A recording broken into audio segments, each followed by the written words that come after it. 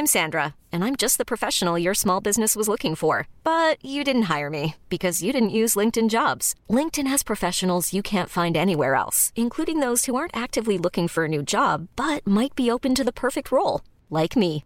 In a given month, over 70% of LinkedIn users don't visit other leading job sites. So if you're not looking on LinkedIn, you'll miss out on great candidates like Sandra. Start hiring professionals like a professional. Post your free job on linkedin.com/achieve today. Hi, Lloyd. A little slow tonight, isn't it? Yes, it is, Mr. Torrance. What'll it be? I'm awfully glad you asked me that, Lloyd, because I just happen to have 2 20s and 2 10s right here in my wallet. I was afraid they were going to be there till next April. So here's what. You slip me a bottle of bourbon, a little glass, and some ice.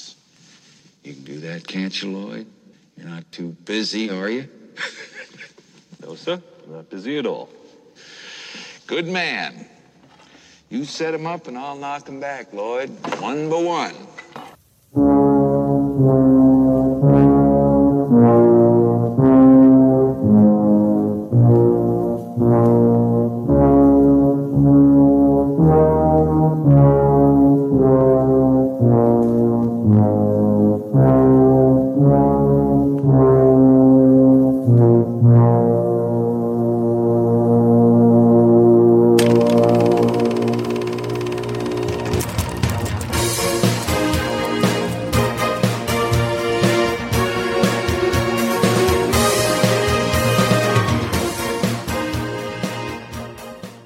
Go crazy, don't mind if I do. And I'm Sebastian. When I'm in here, it means I'm working. I'm Andy Schossler. Anything you say, Lloyd. Anything you say. And welcome to our review of... I did it again. Oh my God. Alex. We're not retaking this. Done. For some reason, pauses to me continues. Dramatic pause. Sorry. You please, try it again. I'll fix it in post. No. I won't. Good. Welcome to our review of The Shining. We know how to intro a show. We being me and us being you. This is the one that Stanley Kubrick did. The one that Stephen King hates. He does. And he likes the TV miniseries version, which we'll talk about because it's a trash pile. He is a weird man. He is. Which one? Stephen King. Well, Kubrick as well. Both of them. They make a I was right going to pair. say that they're all just weirdos. Yeah, so I guess we'll it's a bit more into trivia, but before we get there, you guys ever seen this before? Yes. Never. You have? Like that's the opposite of what I thought it would be. It's been... I've watched it with you. Have you? Yes. I'm a good friend. It's been... No, you're not. I make you watch good movies. I remember doing it. all the things. It's been memed so heavily because it is an iconic film. You can't deny that. But it's been memed so heavily that watching it for the first time, nothing was new. And there was a nursery rhyme that was like written after this. Was there? Yeah, the pig one. The Three Little Pigs? I have no idea what you're talking about. It's a joke. That was a joke. It was quoted in the movie. Oh, wasn't listening. Pay attention. I will say, you say it was memed. My quote was from The Simpsons. Yeah. Yep. Yeah, I noticed that. All work and no play makes Homer something. Go crazy? Don't mind if I do. I wish I could do the thing when he goes, he does like this weird mouth thing. I can't do it because I'm not a voice actor, you see. It's one of my many... You're also not a cartoon. That's also true. You watched this with me, did you? When did that happen? Let's share our friendship. When? High school, just after high school or something. You said last week. Oh my God. Did I knock my head? Oh, that's what that lump is. Sorry. Speaking of iconic horror films, only a few years ago, I also saw The Thing for the first time. Wait, which one? The Thing. Oh, John The Carpenter's Thing. The Thing. You poor shit. That's one of my favorite movies. I loved it. It was so good. Yep. It really was good. We are this all one, very not so different much. people. No, and I was surprised because this one has is revered as one of those classic horror films. It is a classic, but I don't think for the reasons that it's a good film. It's just that it is iconic. It tried some new filming techniques, and it's Kubrick, who has a good name behind him. But it's not a very exciting film. Can I share? It's like a Rubik's Cube and a cube, like mixed together. Kubrick. But there's no real payoff. It's not even really that much of a puzzle, which we'll talk about because I've got questions. So horror is not my thing, and I say this having looked at my It's phone. not even horror. Yeah. It is horror, but yeah, Thriller. horror, definitely thriller as well. But we'll talk about the fact that it's definitely a horror film soon, I guess. But for someone that doesn't like horror, I was going through like the actual films that I keep copies of on my phone for just my general perusal. Things you'd expect from me. The Cornetto trilogy is there. Yes. I normally have one Avengers film cycled through. Currently, it's Infinity War. I just don't have it in game yet. But then some classics like Last Action Hero, and then the rest are Fright Night, which to be fair is a comedy horror, The Shining, The Thing, and Tremors, which is I guess another comedy sort of action horror. It was like, almost half the films I keep on me are in the horror subcategory, and I don't like horror, but I like good horror. Apparently, there's a line there. You must be this good to ride the Sebastian, Or have this many jokes. yes, exactly. I like. You must be this old and look this bad to be good horror. Have you? I like Fright Night with David Tennant and Colin Farrell. It's a bad movie, but it's. I've never seen it. It's I'm talking about the remake. There was an original, which is a little bit more serious, but not serious. I haven't seen either. Vampire Yeah. movie, but it's a good time. It's like do you guys ever catch Suspiria, the Rear Window remake with the beef in it? No. Oh well, it feels like that movie, but with vampires. Like it feels like the same era of Hollywood, even though it's like 10 years apart. But they just kept like cheapness going across. We watch this film as regularly in our household. Okay. Maybe at least once a Really? year. Do you have trouble sleeping a lot? No, we like this film. The wife reads the book every couple of years, but we watch it maybe every year, every 6 months. Comes up. Okay.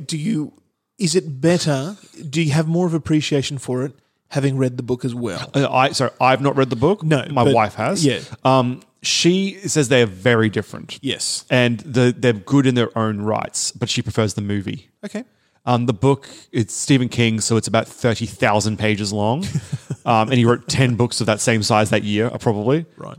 The year that he wrote it, which is like a 700 or 800 page book, it's about almost 3 inches, maybe 2.5 inches thick.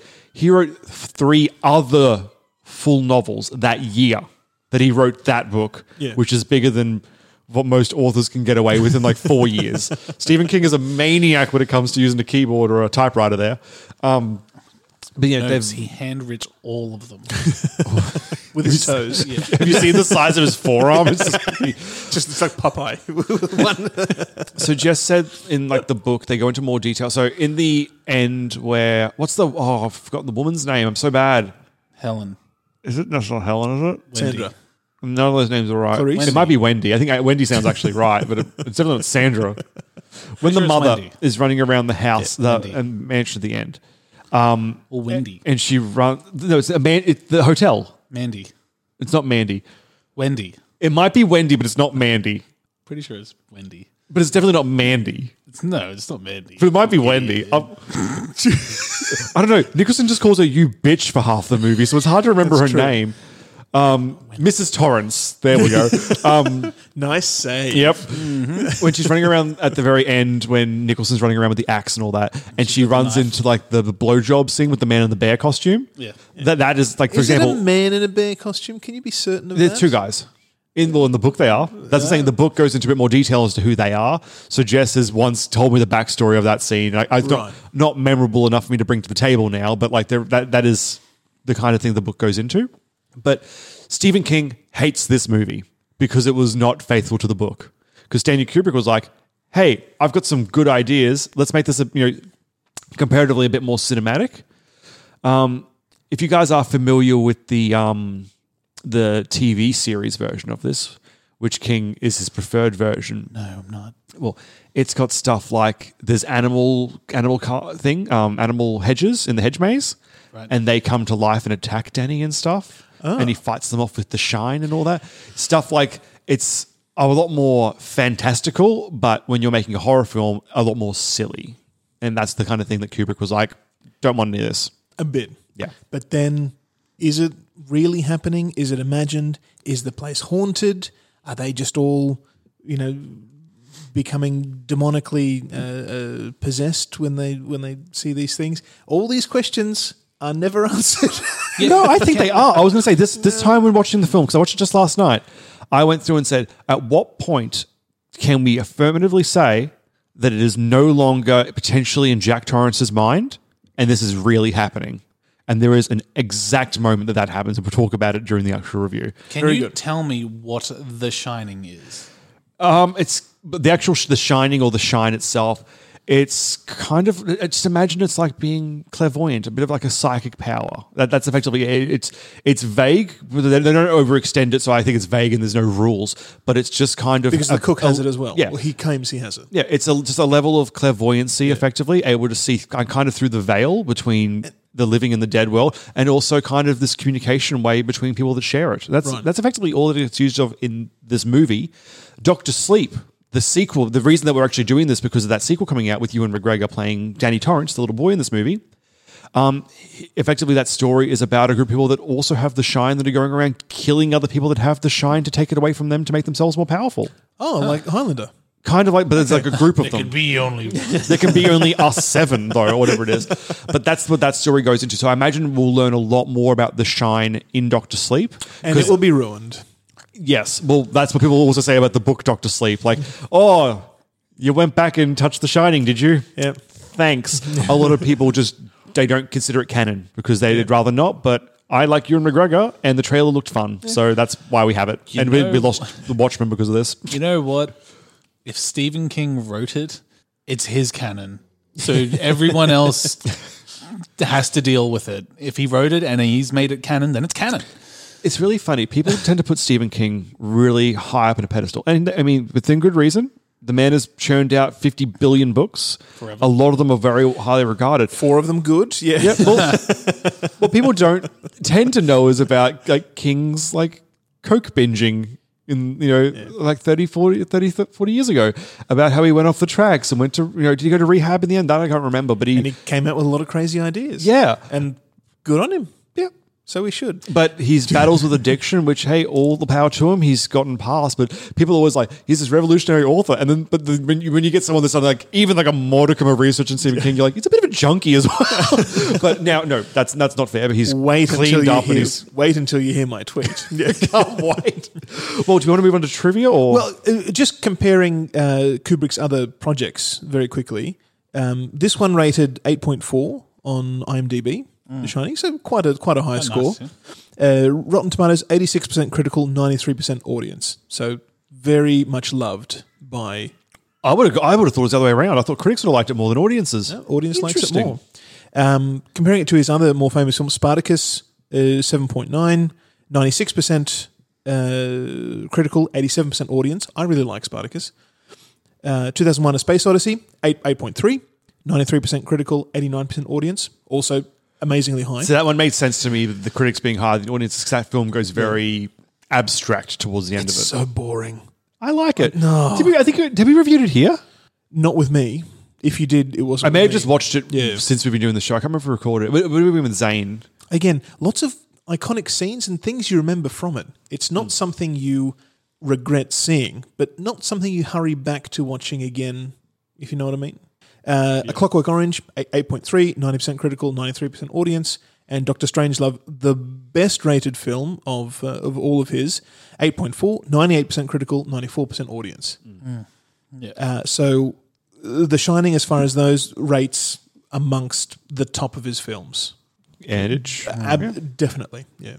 Like, this film is considered a classic. Like, I wasn't hyperbolizing last week when I said that this is one of the, considered to be one of the best horror movies, let alone considered to be one of the best movies of all time. Like, people put this one well up there. Movies used to be a lot slower. Yes. Like, modern filmmaking and storytelling does churn out the story a lot quicker.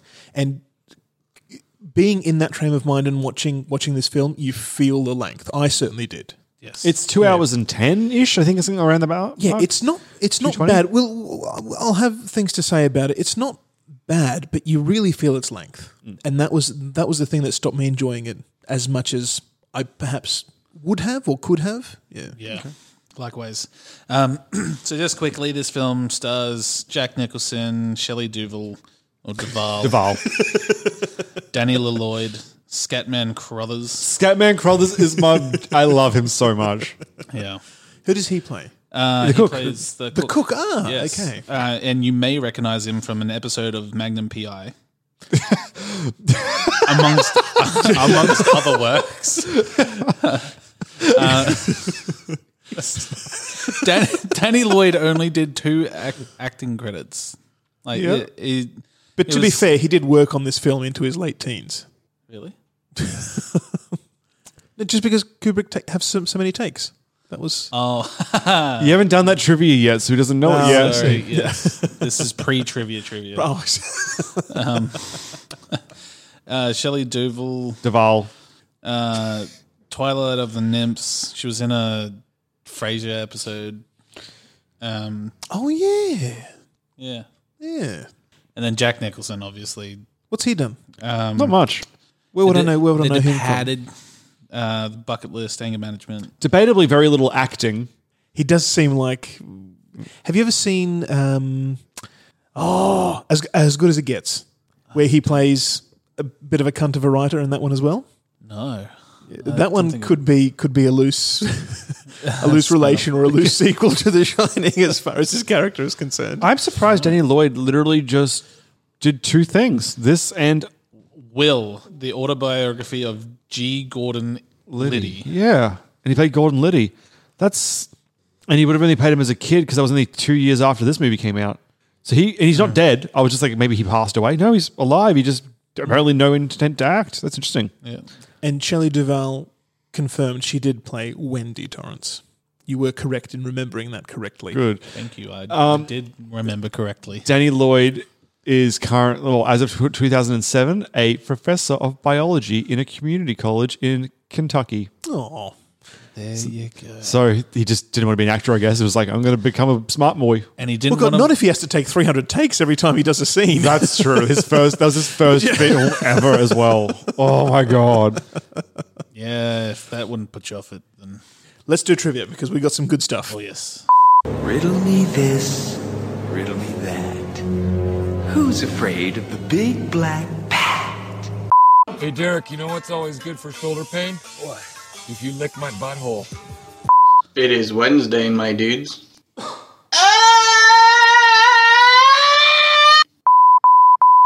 The Shining, budget of 19 million, and production lasted a long time. It's actually pretty low budget considering how long it all went for. Years it took. And Kubrick insisted on shooting it in sequence as the script happened.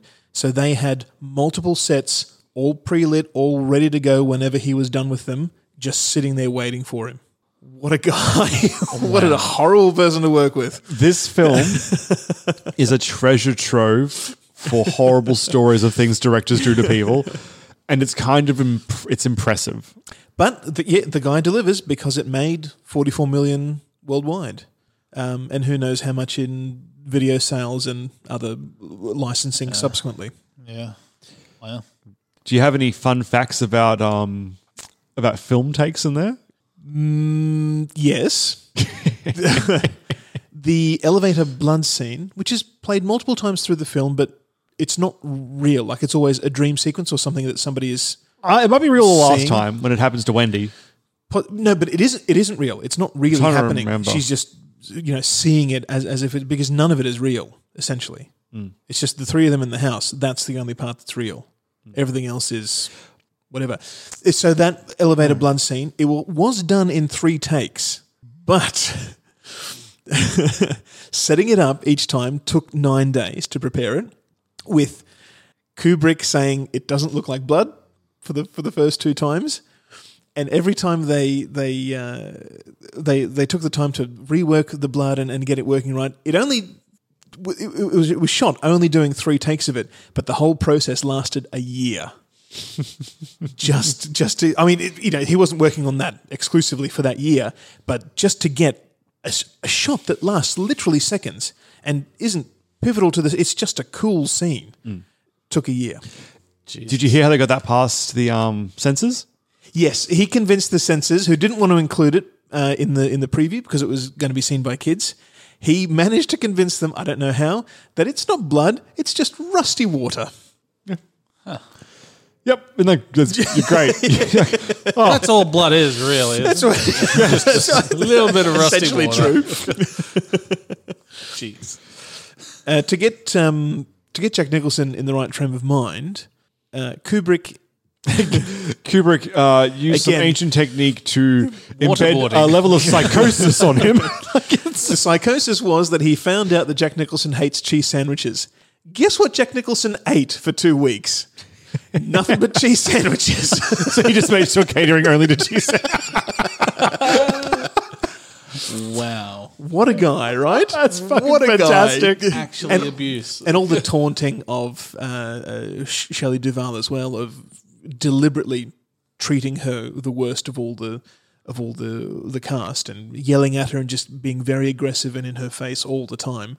Again, excused as getting her into that frame of mind of being genuinely abused and hated. And I don't know if it comes through in the performance. I don't. She seems rattled to me the entire movie. Seems rattled, but not in a way that is being a performance. Like it looks like she's scared when she's, but not scared in the logic of the film. She's a scared actress, who doesn't want to get the line wrong because, my God, I'm just going to set this director off.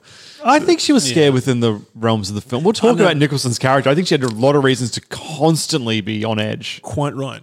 Nicholson himself volunteered as a fire marshal, so when they first did up a prop door for him, he got through it way too easily.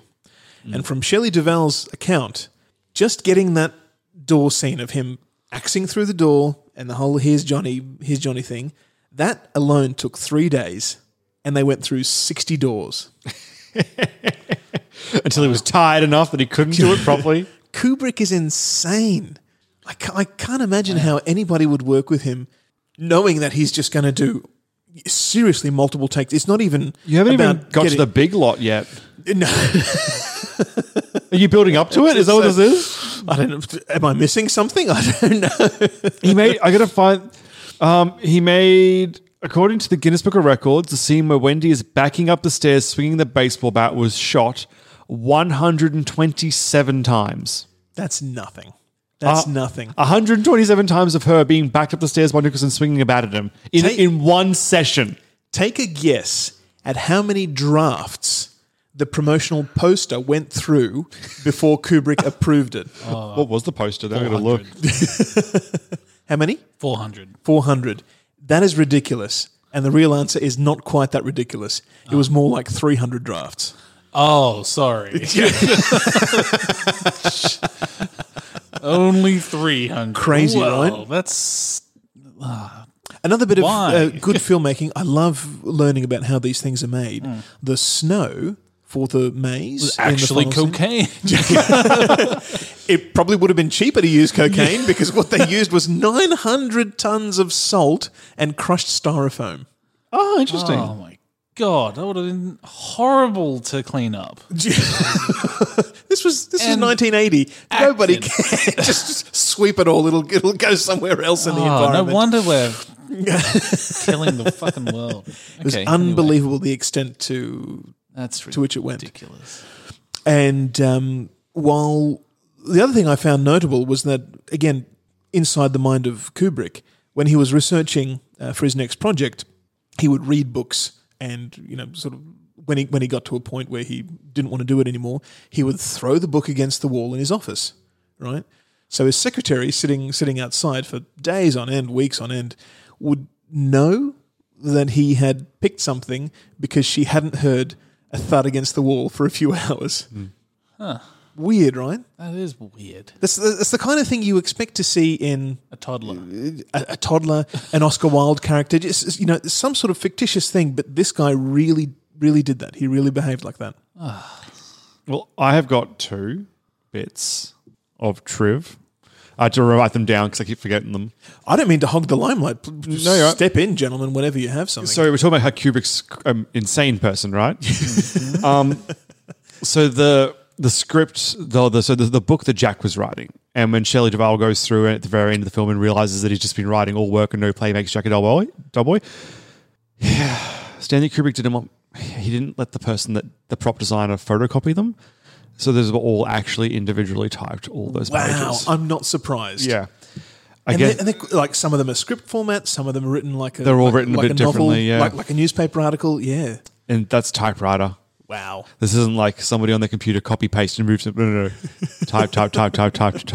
Paul. Now don't you go and cheat and photocopy them. Oh no. You know, the people watching the film will know. And also, what if he found out? Oh my god.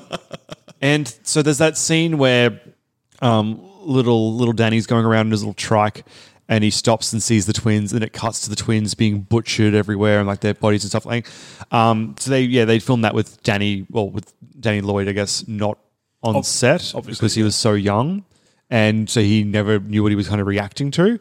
And they didn't let him see the film until he was like of a certain age because they didn't want him to, like, as such a young kid, watch what he had made. Yeah. So he hadn't seen it like years after it came out. But yeah, that entire scene was him responding to nothing. Also, much like actors do whenever you have CGI on. But also such a young kid. Yeah. Probably a good thing. And also, this film gets the prize for creepiest twins. They have foreheads the size of other people. They are so scary. They have foreheads the size of, well, 4 heads. I need to find out what they look like now. I was do that the other day. I'm sure. I was going to see if they grew up to be just as creepy looking or whether they grew into it. I'll be back with some twin news shortly. Well, shall we move on to movie smoothies, unless you have trivia? I have nothing. Let's do it. Hasta la vista, baby. Nobody puts baby in a corner. Yeah, baby. Yeah. One of these was really obvious to me, and the other one kind of could have been any other thriller where people are trapped, really.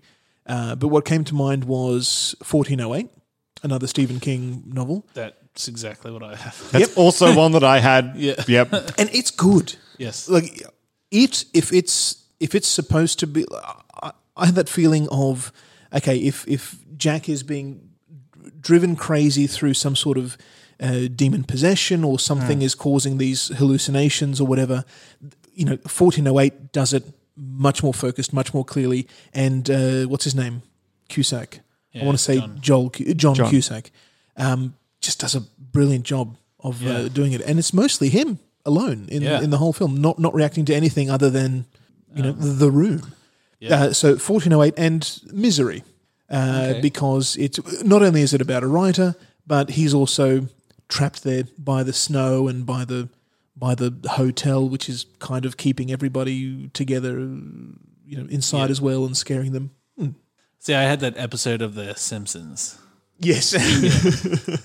Very clear with 1408, yeah. So I was looking at what the Shining twins look like now. One of them's a published scientist. Really? Why did all the kids go on from this film to become like academics? Because that's where Kubrick the real discipline got in there early. So I had 1408 like you guys did.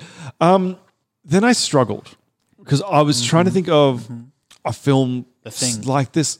The closest I could get to a Shutter Island. Yeah. But even in saying that, there's obviously big stark differences between them, but it was... Tony Stark differences. Yeah. Well, actually, Ruffalo was in that one. Yeah, it was. Yeah. So big boy Bruce Banner differences. Yeah? Is that better? But yeah. Let's not belabor the point. Tweets? And today I'm going to read it to you. Is there any sports in it? Are you kidding? Fencing, fighting, torture... revenge, giants, monsters, chases, escapes, true love, miracles. A cautionary tale of the important relationship that writers and alcohol share and the dangers of abstinence. #Parched March.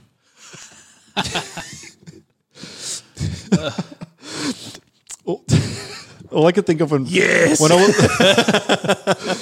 I was watching this with the missus, because I often, for different side projects, I'm always writing something at home, whether it be like the magazine or something else. And she turned to me during the scene where Jack is going off at Wendy about like, if I'm in the room, I'm fucking working. Don't bother me, all that stuff. It's like, do I ever do that to you? Like when you're writing, I'm like, oh no. I'm a good writer. I can stop when I'm doing something and do something else and then come back and still continue to do the thing that I was doing. That's all I can think about. Like, wow, Jack's just a shitty writer, isn't he? Wow, I just have my train of thought. And instead of just like making a 10-second note about it so I can come back to it, it just leaves my mind. I was like, really, what kills people in this film is lack of preparation. But then you just find out that he's just writing all work and no play makes Jack a dull boy. What a crazy bug. So like, what was his train of thought? Oh shit, I was going to write something different, but now I'm going to write Jack as a dull boy. All work and no play makes Jack a dull boy. Yeah, a little bit of play. I think there was a College Humor skit, but they did like 5 or 6 episodes around Halloween one year of the Shining story, but with the College Humor cast. Right. And they had like a pitch meeting where one of them brought all work and no play makes Trap a dull boy, because that was the cast member. And he just kept trying to pitch it to them, and they're like, yeah, but... maybe we'll go with this person's. It's like, no, maybe I didn't pitch it right. All work and no play makes Trap a dull boy. It's like, yeah, we kind of feel like you're giving us the same thing again. High recommend to that. We'll go watch. Okay, so a family loses their shit while doing something so very outdated as caretaking for a hotel over the winter. # Bundy Red Rum. Very good. How much must the hotel fee be if you've always been here? Right. Yeah, can't imagine that. That's where the problems begin. Because he's always been No. Because his hotel bill hasn't. is too big. No, he hasn't. Because the bill on the hotel is this big and he's only this big. So how can he pay for it? Because he's only one man. Doesn't make sense. Nothing makes sense. Let's talk the good. Yeah, it'll be quick. It'll be the longest segment known to man. Go ahead. Make my day. Rated man! Top of the world! How's that for a slice of fried gold? Yeah, boy! I love this movie. Okay. Then maybe we should go first. I struggle to take notes in a thriller like this because I know if I take my eyes away from the film, I'm going to lose the suspense that it's building. So I try not to take many notes, and you can't really take notes, on how you felt when you're writing it. That's just something you remember after the fact. But I did have 2 notes. One is, it is suspenseful. It's just incredibly slow. I know that's intentional, but it was too slow. Too slow. Wait, we're doing the good. I think it was slow enough. No. The good part is that it genuinely was suspenseful, and I was watching it wanting to know what was going to happen. I can agree with that, but not enough to actually want to watch it. Yeah, that's what stopped me enjoying it, and I don't know why. I really like all the scenes, especially the scene where Danny is riding his tricycle through that big living room. We're just following behind him, right? And he's going over the rugs and then over the wood, over the rugs, and I really like the mix of sound and that visual. You're just following him. He's not going anywhere. He's just riding around. I liked it. I did like it. It was a good scene. So much of what Jaws did, with the first Jaws anyway, building up to when we even first see the shark. That's what this film does amazingly, and just building up. And every time we saw him with the tricycle, I know he rounds a corner from the memes again. I know he rounds a corner and sees the twins, and I was waiting for it every time, and it took forever to happen, and that was genuinely suspenseful. That was really good. Yeah, and just the way that shot comes through, that we see it at the exact same time that he's seeing it. I do love what you're saying, the carpet to the floor, and just having the noise of the trike actually stop when he's on the carpet and then start again. Little things like that, but they just put you on edge, just that little bit, and I can't tell you why, but it did, and it worked. Yeah, it's so good. Yeah. Alex, sorry, before I go, harp. The iconic Jack coming down the door with the axe, like who's like that in like take that out of the film. That is it in itself, like a good, like scary, like thriller, like yes, yeah. This crazy asshole's coming to get me. Like, fuck. And then like not being able to fit out through the window and like to escape. Scary shit. Yeah. So good. See, I don't disagree with what Alex was saying, but for me, the scariest thing is Jack Nicholson before he snaps. He is always making out with the old woman. That was a bit gross. But no, before he snaps, just from the start of the film, every scene is with Danny and his wife. There's just something so unlikable about him. And he always seems like he's just a hair from snapping everyone's necks, right? Yes. And that's actually one of the reasons Stephen King hates this, because in the original, in the story and in the other version of this, Jack's character he still did that thing where he hurt Danny before the story started. And he's kind of in the middle of a redemption arc to make back to his family. So he's on the path back to being a good person. And he is, for the most part, apart from what he's done, you can see that he's repenting and trying to make better. And then the story comes in with the Overlook and it twists him into what he turns into this film. Right. The reason King doesn't like this film is because he's always a cunt. Yes. I can see from the writer's perspective why that would be disappointing. Like, I know I wrote a story about a good man with a troubled past trying to make amends and then fall into darkness. Like, that's kind of poetic in its own way. This is just a story of a dickhead becoming a violent dickhead. Oh, sorry, a violent dickhead becoming a less violent dickhead becoming a violent dickhead. See, I would have that same criticism, that there's no point in the film where you see Jack Torrance being corrupted and turning. It's just like all of a sudden he flips the violent switch, but you don't see him building up to that. Well, you don't see. No, there's a scene where he's accused. Okay, after Danny gets hurt by the woman, and Wendy accuses him of doing it. That scene is kind of where his turn happens because he's upset that he's been accused of doing something that he didn't do, and he's already on edge. That starts why he's upset with his family. How could they? How dare they think how could my wife think I could do that? Of course I didn't do that. How could she say that? Fuck them for thinking I'm that scumbag. And he's drunk. He's angry. He's isolated. He's having these people whisper into his ears. How is he drinking? The Overlook. There's no alcohol. He was drinking. There's no alcohol. No, he wasn't drinking. He was dry the whole time. So he was going insane. So the Overlook Hotel is haunted. That's my stance on this film. This is not a story about him going crazy. Now, this is a story of the Shining and the dark side of the Shining, in this case of the ghosts turning a man crazy. I will say I did enjoy the film, right? I was really enjoying it up until the freezer scene or the end of the cold room scene, because the whole way along it could be haunted, it could be him going crazy, and I was erring on him just going crazy because that makes the most sense. He's having these hallucinations, he's sitting at the bar, he's imagining having a drink because he really wants a drink. And then the door opens. And then who the hell opens that door? The ghost. The ghost. No, and that's it. And at that point, it has to be haunted because there's nobody else around there who would open the door for him. Exactly. And there's no sort of foreshadowing from the hotel manager to say, oh, by the way, if you ever get stuck in the cold room, there's this secret tap you can do on the door. There's some way to open the door from the inside. There's none of that. So it has to be opened by somebody from the outside. Ergo ghost, haunted, takes me out of the picture completely. Well, I'm not interested anymore. I think the disconnect is here. Jack's story, just Jack, gives you that idea of, is it haunted? Is he going crazy? That's Jack's story until the reveal of, no, there are ghosts. Danny's story does not fuck around. Danny's story the entire time is there are ghosts. This film, from the scene, before they even get to the Overlook, he's having visions of the little girls. Danny's story the entire way, from beginning to end, confirms ghosts. Jack's is the skeptic side of the story. So for me, it wasn't this huge there are ghosts. No, Danny was strangled by one half an hour ago. We know there are ghosts. No, Jack just didn't know. No, see, I would still argue that he could have done that himself, right? Maybe unconsciously.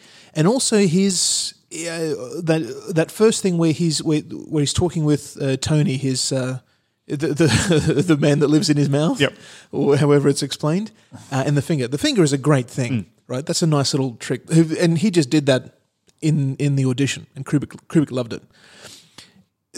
When he says in the first thing, did Dad get the job? Did he not get the job? Yes, he did get the job, and he's about to call Mum to tell her, and that happens.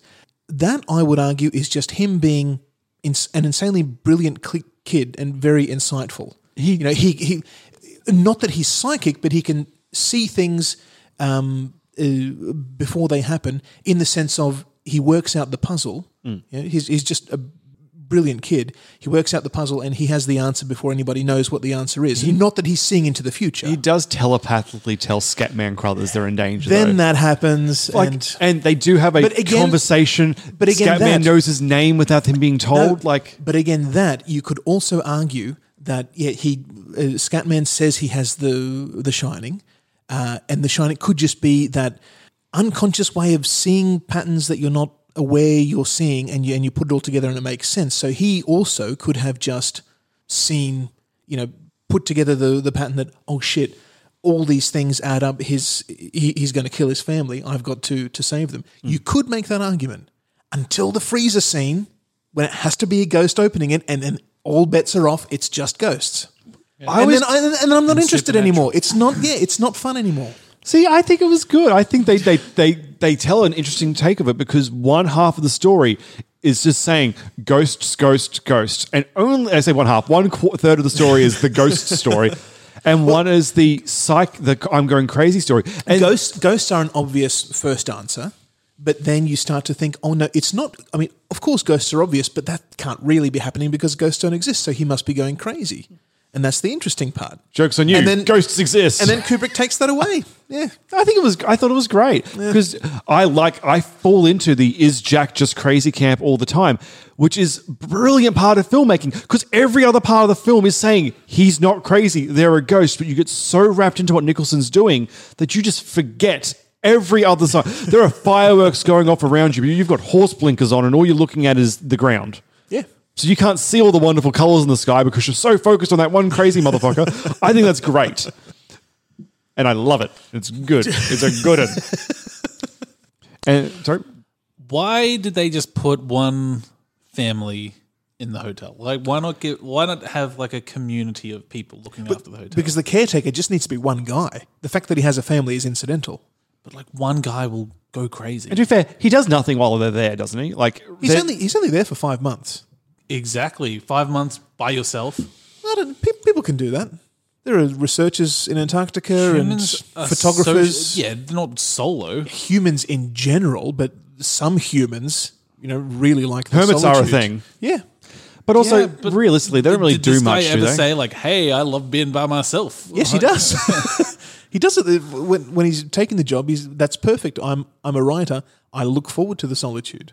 He's a terrible writer. That's my stance. Bad writing killed him, nothing else. Not the bad writing of the movie, his bad writing. I want nothing to happen for me so that I can have zero stimulation to my creativity, please. Yeah, that's the kind of crazy idea that some geniuses have. We joke, though, but there are so many times that I keep thinking, like looking at my holiday leave building up at work of, could I just go away for 2 or 3 weeks just to take time to get some of the projects done that I want to get done?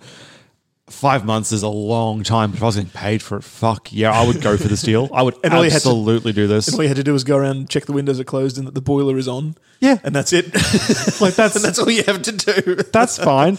You've got a full pantry. It's completely at your disposal. Yep.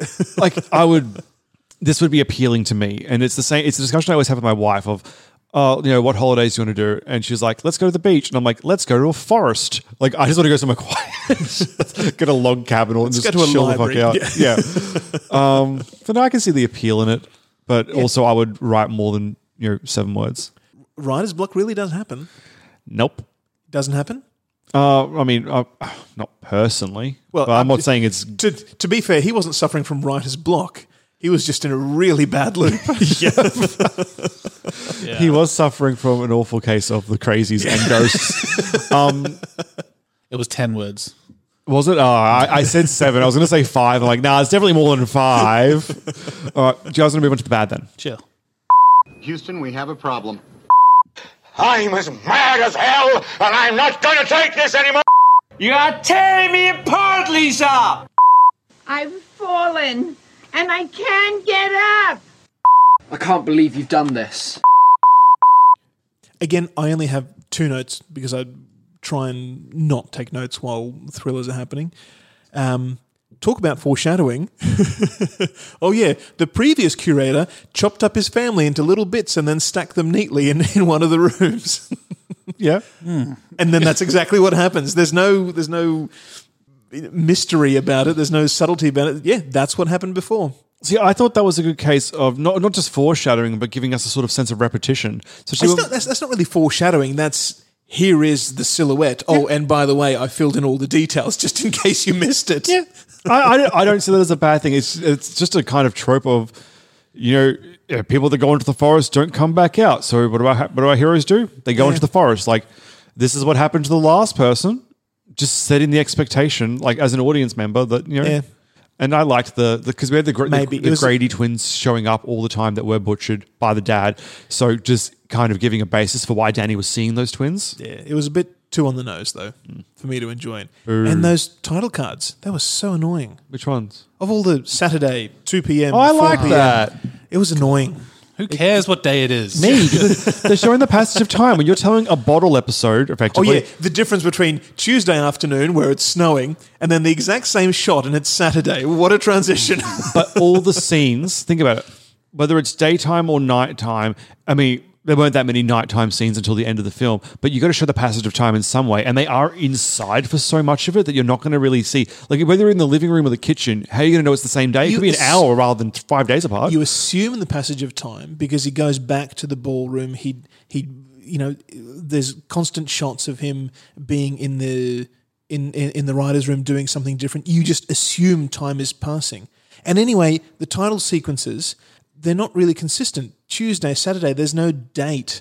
You don't remember what the last one was. So, okay, time has passed. You're still not really aware of how much time has passed. I thought that was intentional, though.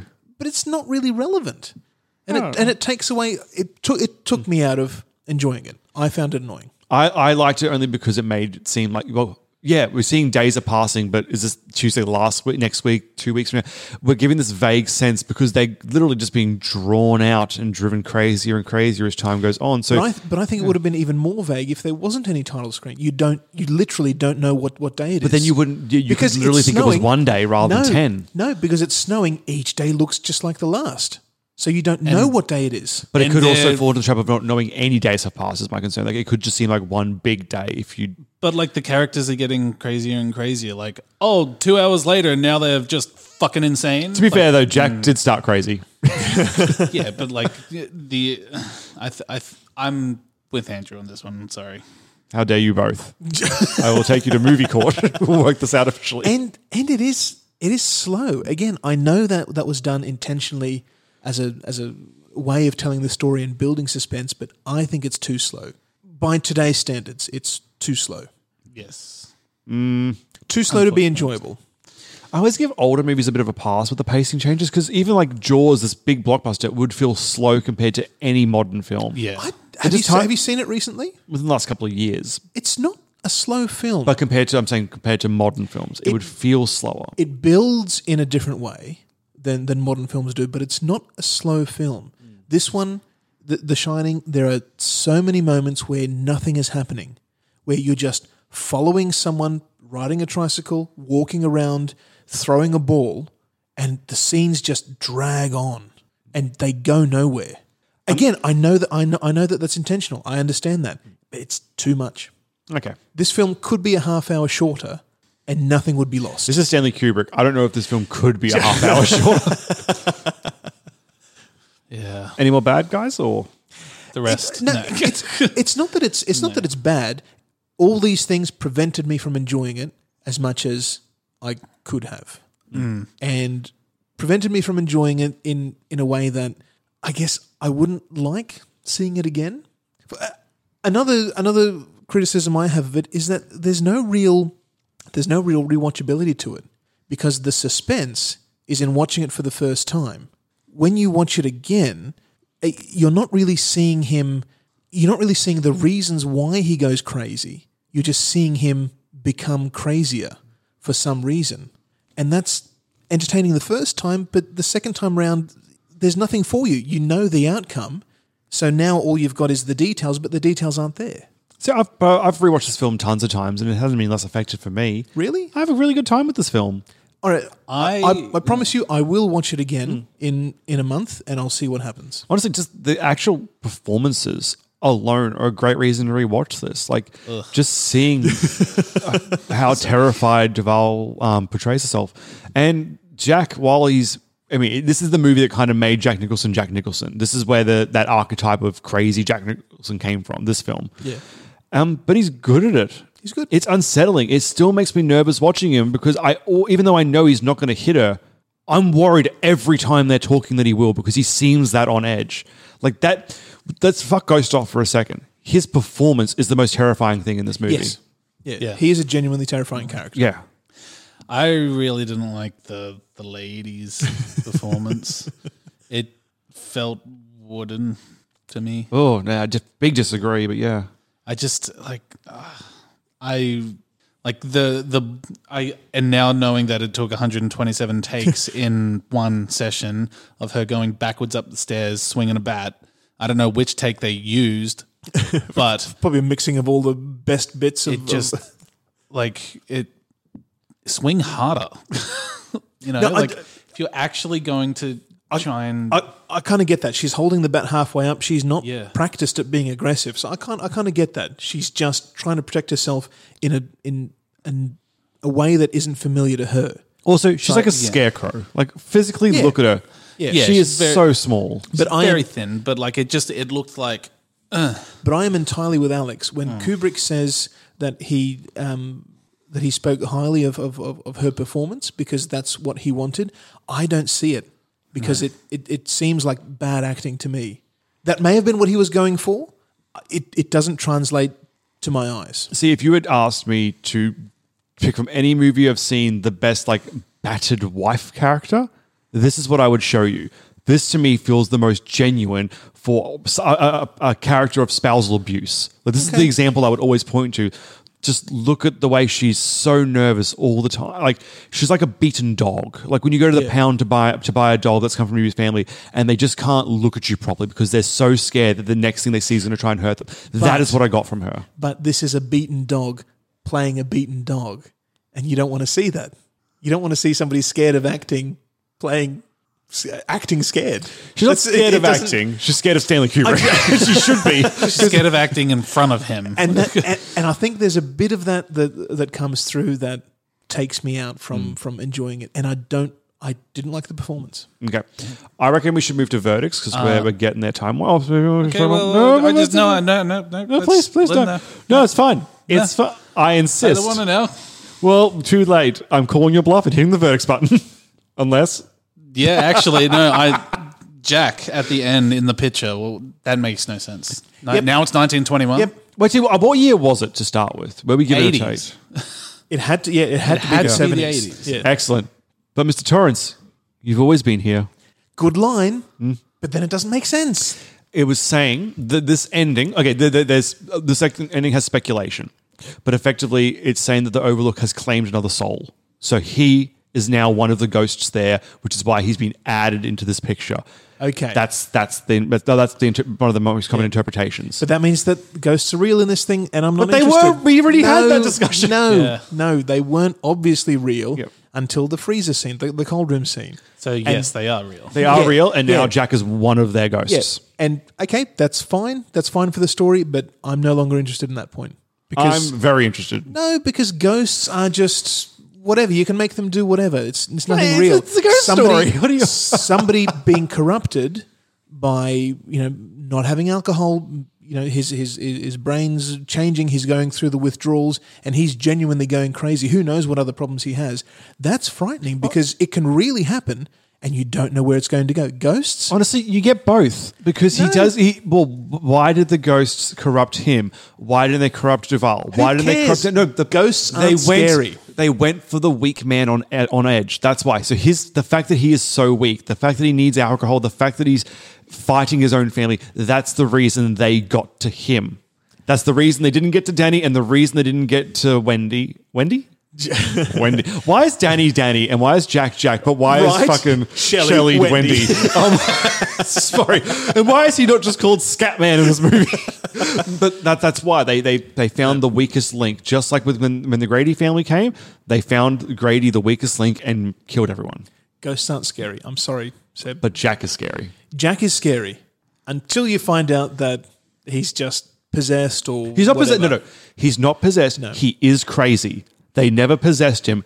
They manipulated him. How do you know? How do you know how the ghosts work? Because we saw them manipulate him in the film. I'm going with what was seen on screen. They corrupted him and they convinced him to kill. They literally have to tell him to kill his family, and he does it. He's being commanded. 1408 works because the whole way through, even until the end, you're not 100% sure whether the room is possessed or it's just everybody who goes in there is maddened by some perhaps real Magnets phenomena. in the walls. No. Something could happen where they genuinely go insane. Skull of crystal. Yeah, they hear something that they don't, and they just want to commit suicide. Those things do happen. They have happened, right?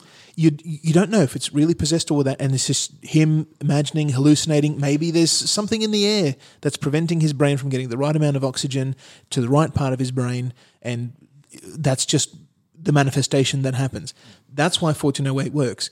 The Shining doesn't work because it says ghosts are real. See, this for me is... Definitively says ghosts have to be real. Were you with us for the Babadook, right? Yes, I liked it. So the Babadook, similar concept, except that it is actually insanity rather than an actual ghost causing the person. The only difference is the Babadook keeps it as insanity, where The Shining says insanity with an external cause. Not interested. I'm even more interested. What are these ghosts trying to do? There's so many extra mysteries there for me. This is a formula where you've got some real component plus X, an unknown because ghosts can do anything, and if it's infinite, then the real component But they doesn't. don't do anything. That's the point. They are grounded. Like this very it's a realistic take on ghosts, if you will. They're not grounded. They can do anything. Ghosts have no limitations. But they don't in this film. They don't have no limitations. They're not used ridiculously. What I wanted, just to end on a nice note, what I wanted and what I missed from this film, and it couldn't have been in there, but my God, if it had been, and I'm sure it's been memed, I'm getting it from somewhere, there is no Danny, only Zool. Was this pre or before? Was this before or after Ghostbusters? Pre, 84 is Ghostbusters. Yeah. All right. Verdicts. But to be the man, you gotta beat the man, and I'm saying, woo, right here. I'm the man. You want answers? I think I'm entitled. You want answers? I want the truth. You can't handle the truth. Slap it on with the might of Zeus.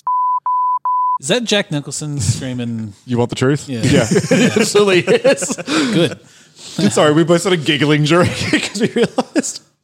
Nice. I'll go first because I'll be Sure. quick. Yeah, watch the fuck out of this movie. Do it. I dare you. I dare you to watch it twice.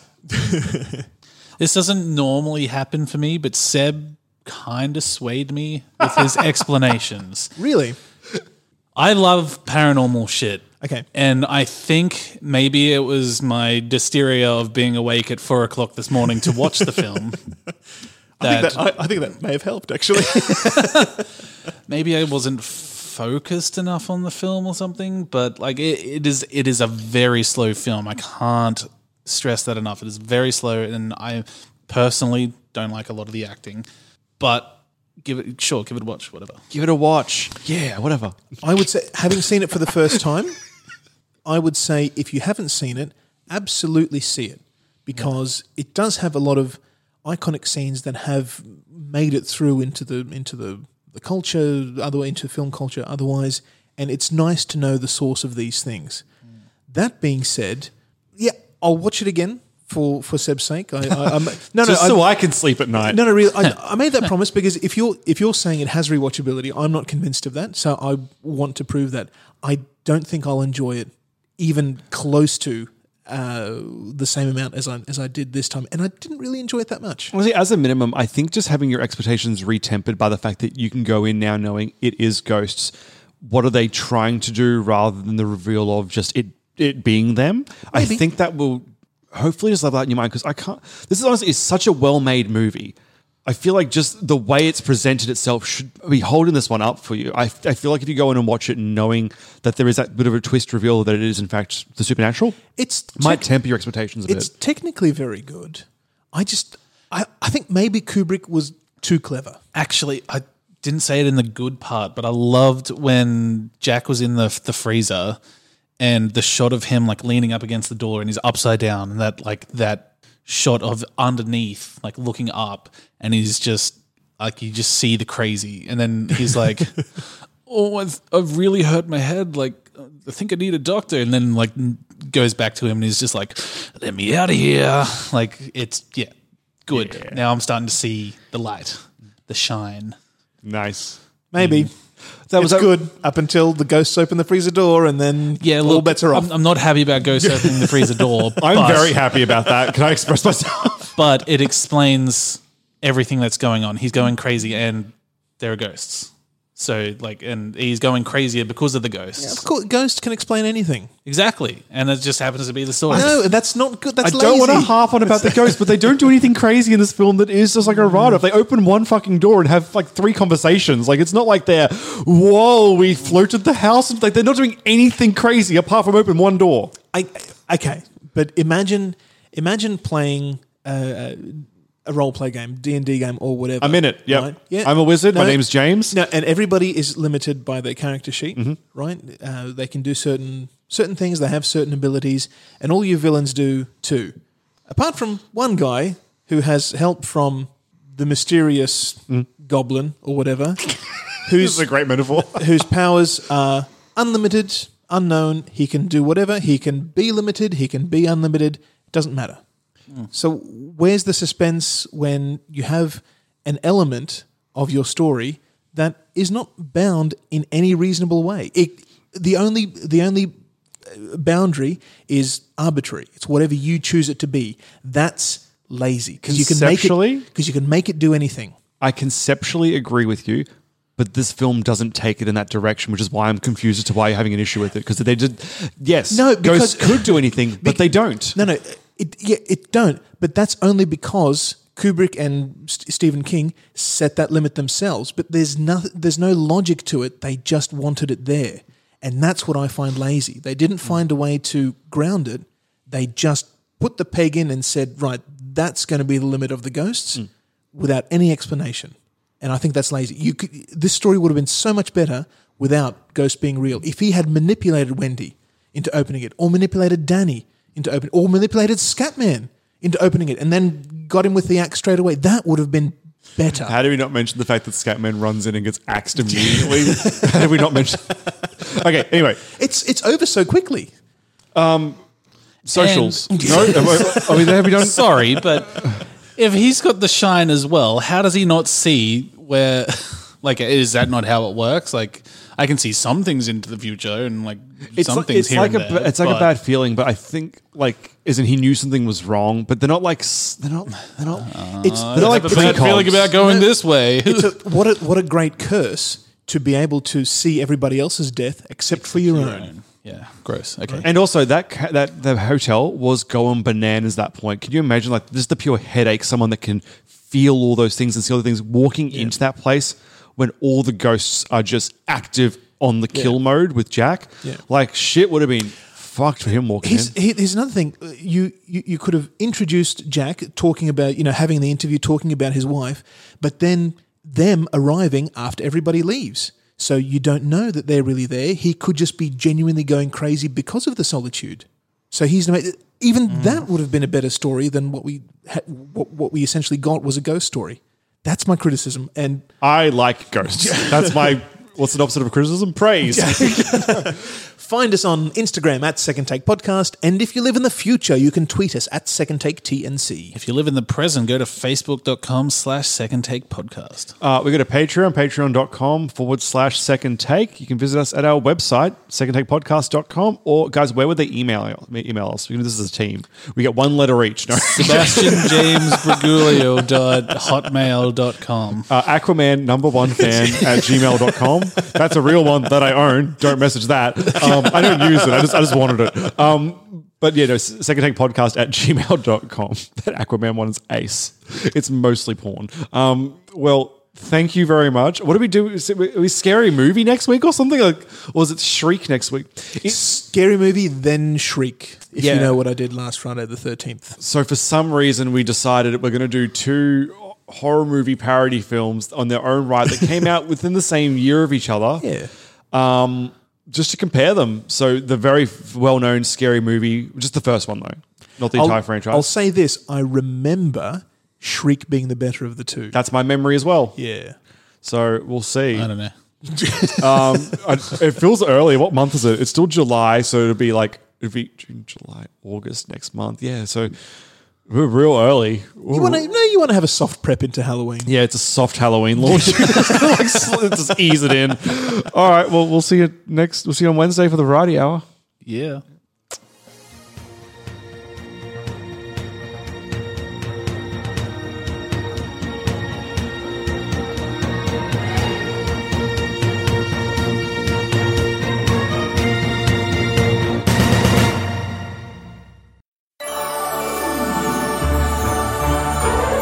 The Disney vs. Disney Debates podcast is all about finding the answer to one simple question. What is the best Disney movie of all time?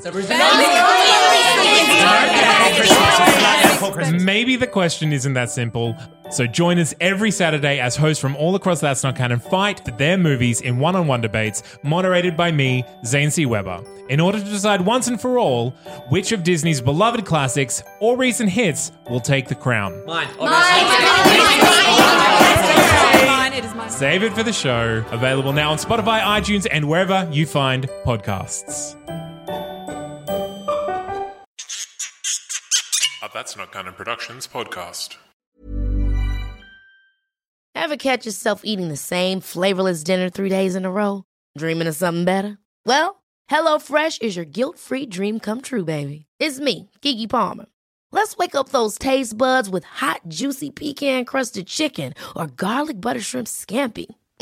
Hello Fresh. Stop dreaming of all the delicious possibilities and dig in at HelloFresh.com. Let's get this dinner party started.